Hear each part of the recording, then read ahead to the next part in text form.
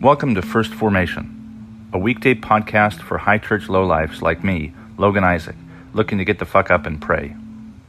This is where Pew Pew HQ shares morning prayers for the humble, hardy folk caught in the crosshairs of God and country. A podcast for anyone who cares for soldiers and veterans enough to follow us into the mud and the suck, to hear the good news through grunts and with grunts, in the unity of the Holy Spirit as one church forever and ever. Fall in.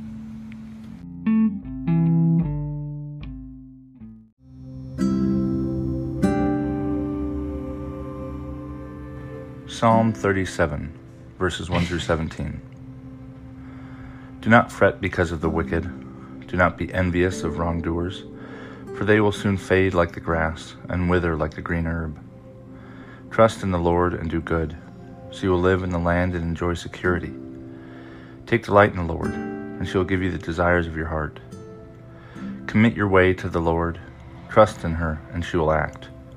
She will make your vindication shine like the light, and the justice of your cause like the noonday. Be still before the Lord and wait patiently for her. Do not fret over those who prosper in their way, over those who carry out evil devices. Refrain from anger and forsake wrath. Do not fret. It leads only to evil. For the wicked shall be cut off, for those who wait for the Lord shall inherit the land. Yet a little while, and the wicked will be no more.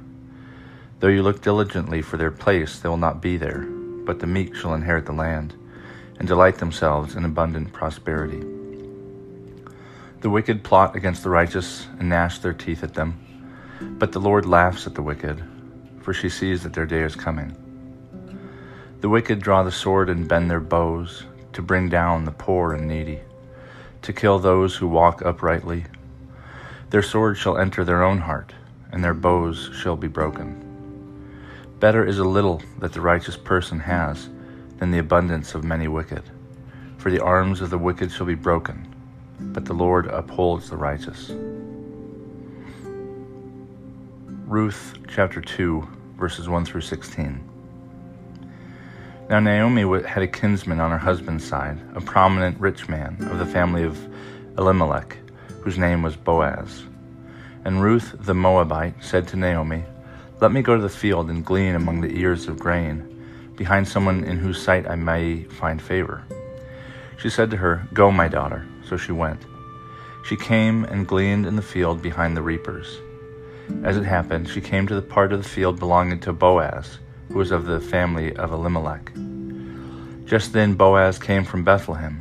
He said to the reapers, "The Lord be with you." They answered, "The Lord bless you." Then Boaz said to his servant who was in charge of the reapers, "To whom does this young woman belong?"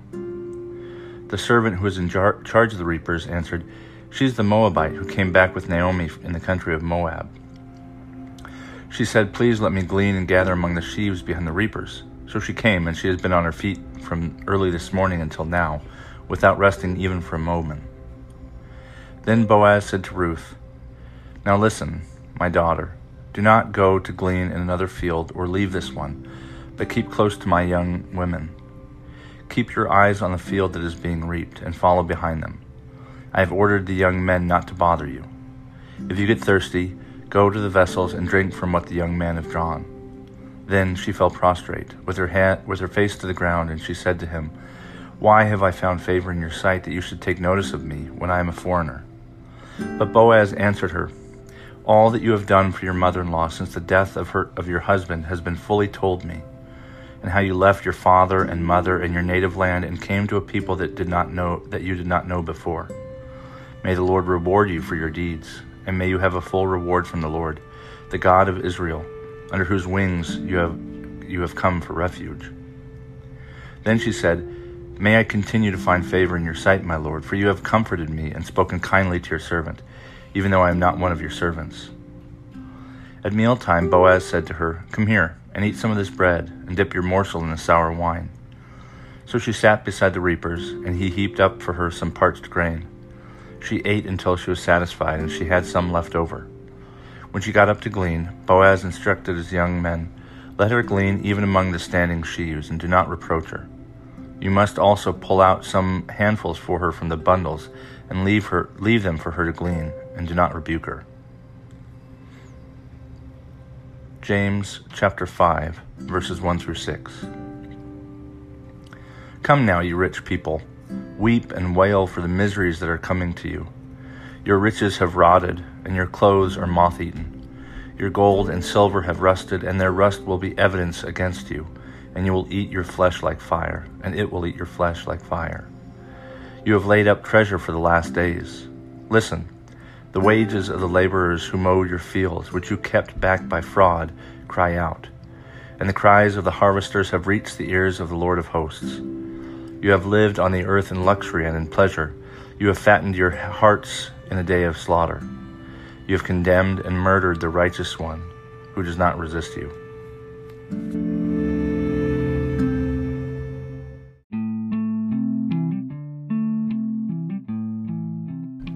Good morning and welcome to the fourth Tuesday after Epiphany.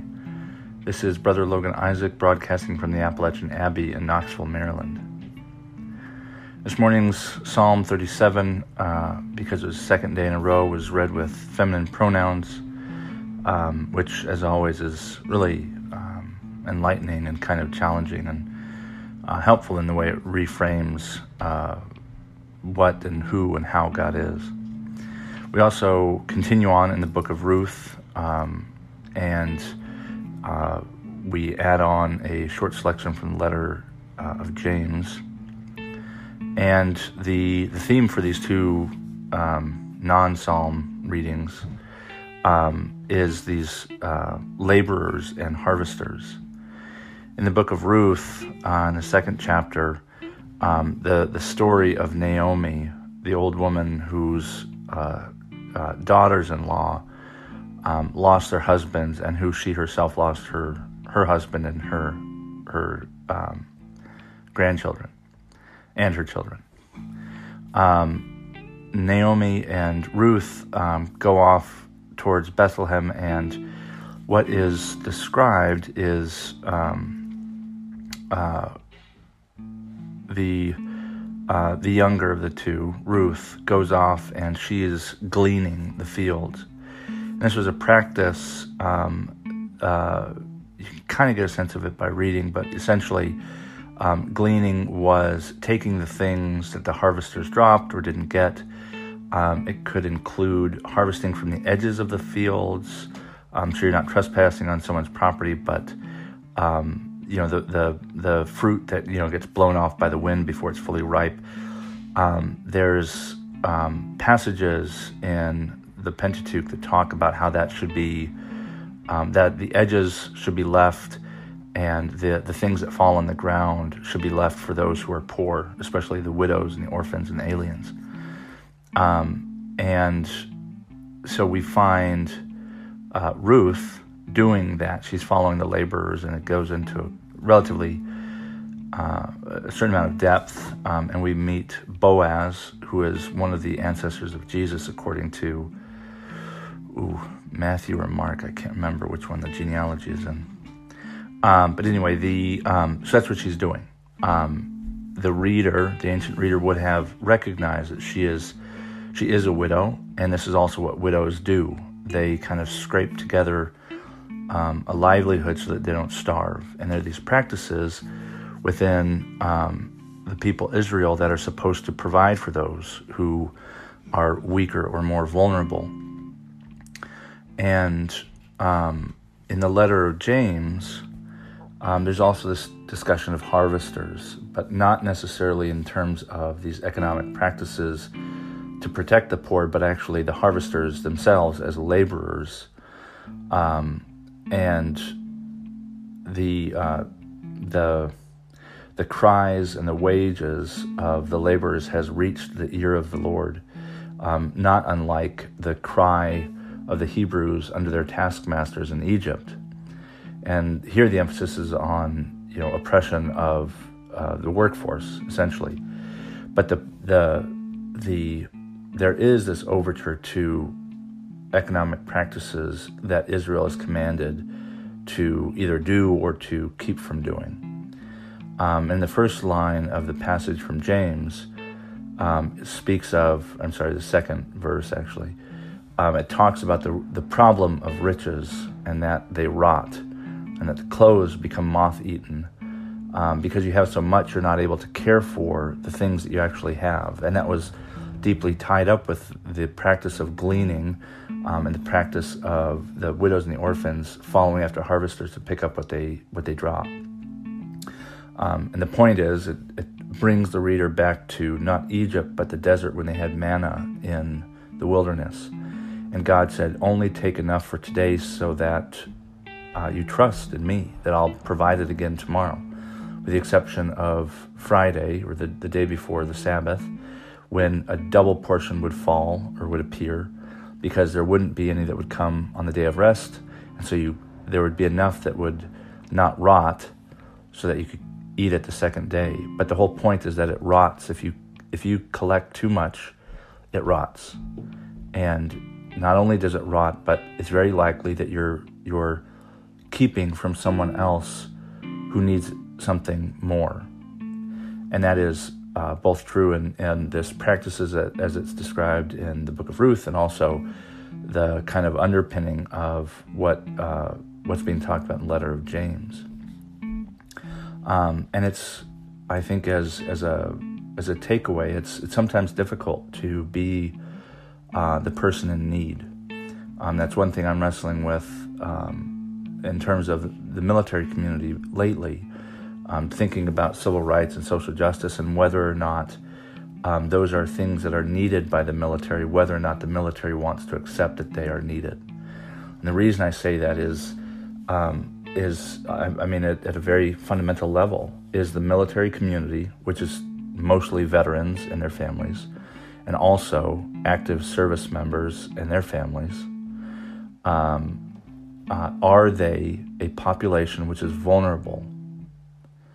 I think the suicide rate clearly demonstrates that it is. There's a headline recently that I put on Facebook that there have been more suicides since, I think, 2001 than there were combat fatalities in Vietnam. I'll say that again. In the time since we began the War on Terror, there have been more military suicides than there were combat fatalities during the entire Vietnam War. Now, if we accept that the military is a vulnerable population, to what we may be argued and may not be the point, but if we are vulnerable, then what are those practices, social and economic practices, that protect those communities, our community, if it's true that we are a vulnerable population?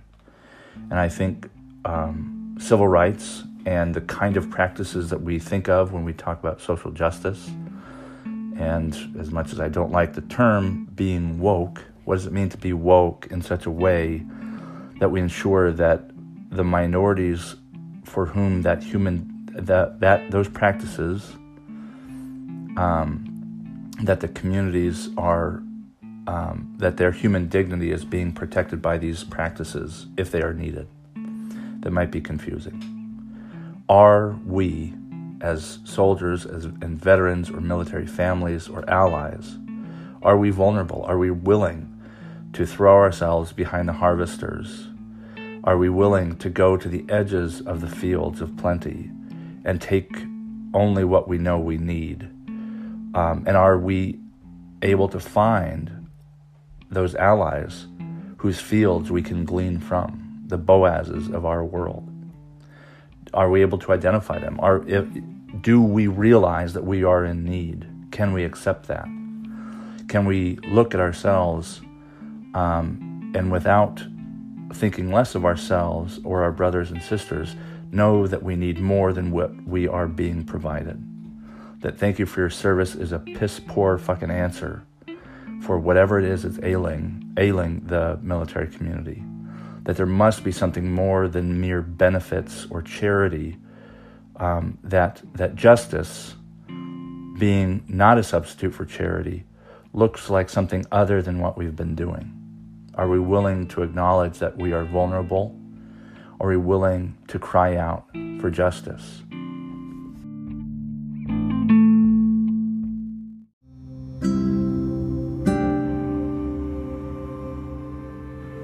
Prayer for the Oppressed from the Book of Common Prayer. Look with pity, O Heavenly Father, upon the people in this land who live with injustice, terror, disease, and death as their constant companions. Have mercy upon us. Help us to eliminate our cruelty to these our neighbors. Strengthen those who spend their lives establishing equal protection of the law and equal opportunities for all. And grant that every one of us may enjoy a fair portion of the riches of this land. Through Jesus Christ our Lord. Amen.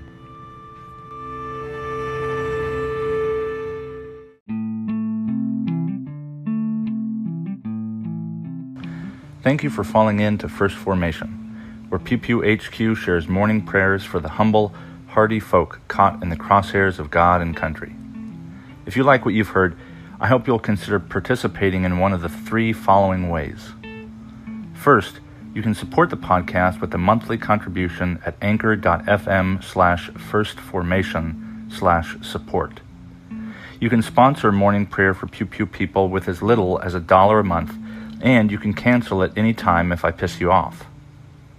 Second, you can become a co-host by recording a weekday lectionary reading yourself and sending it to me to be included in an episode of your choosing.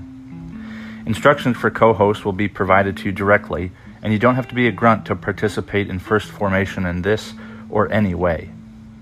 Finally, and most importantly, you can send me your prayer requests of a minute or less with the recording app of your choice. Prayers may be added to a morning prayer episode, aired anonymously if you wish, or kept private for me to pray for off air. So there you have it, 3 ways to participate in morning prayers for Pew Pew people. I hope you'll continue to listen in and maybe even consider participating yourself. This has been Logan Isaac, always faithful, always family. Semper Familia.